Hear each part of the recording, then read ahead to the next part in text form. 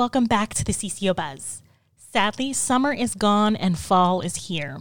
The leaves are changing and it is getting a bit colder out there. As the seasons change, we are turning into a new quarter.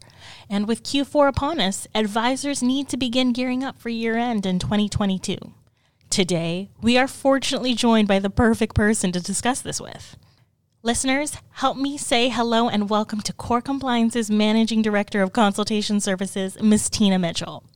She is here to discuss her latest risk management update article on investment advisor year-end compliance, as well as to provide some preparation tips.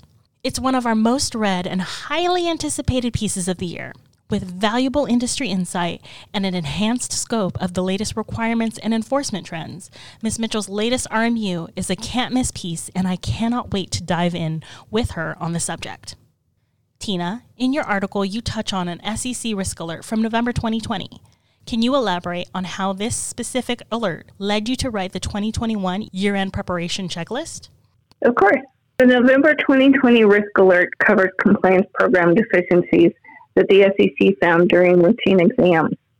And this, along with the fact that the SEC stated in their 2021 exam priorities that they will continue to focus on advisor compliance programs in their exams for adequacy, it was the perfect segue for my year-end checklist.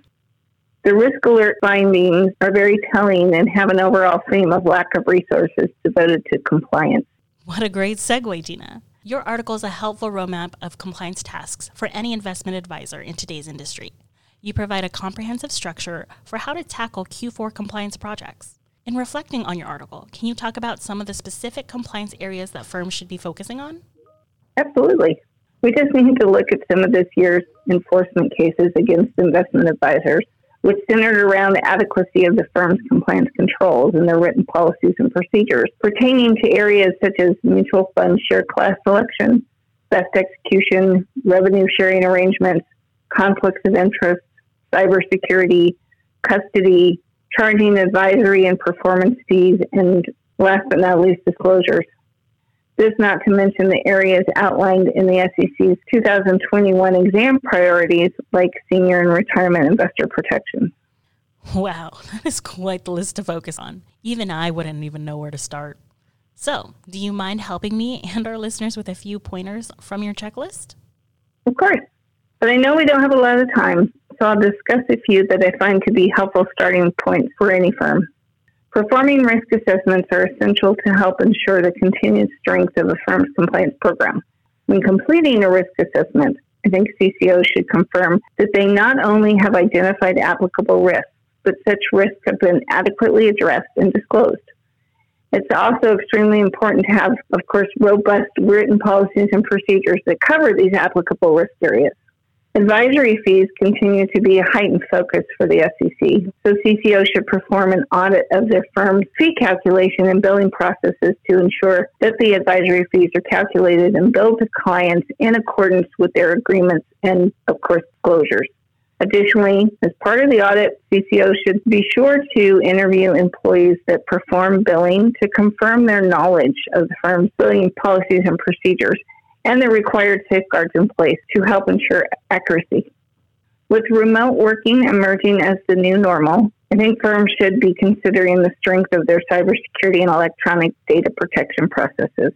Utilizing vulnerability scans and penetration testing on a firm's networks and electronic systems being used for business purposes is actually very important to identify the risks and weaknesses in a firm's systems.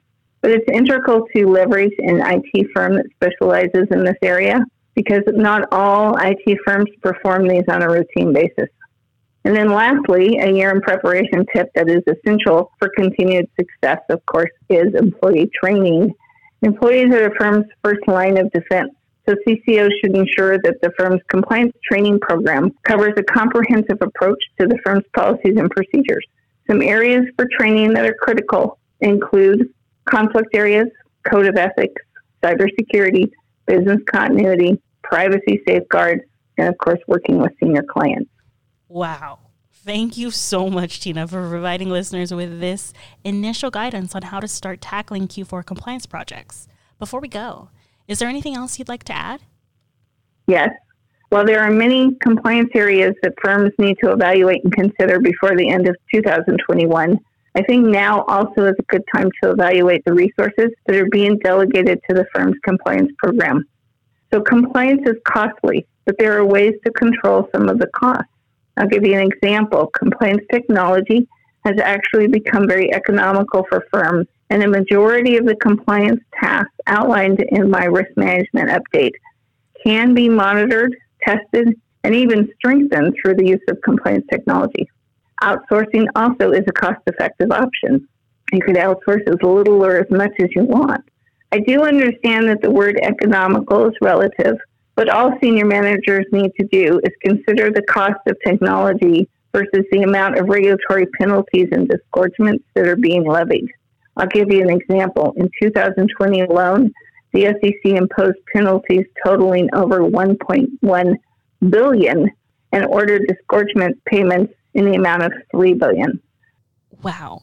1.1 billion? 3 billion? With a B? That's insane. Listeners, Core Compliance can help. To find out about technology solutions and outsourcing services our team can offer and how we can further assist with year-end compliance planning and beyond, please contact us at info@corecls.com, or you can call us at 619-278-0020. Thanks. Well, that's it for this week's episode. If you'd like additional information, please check out our website at www.corecls.com.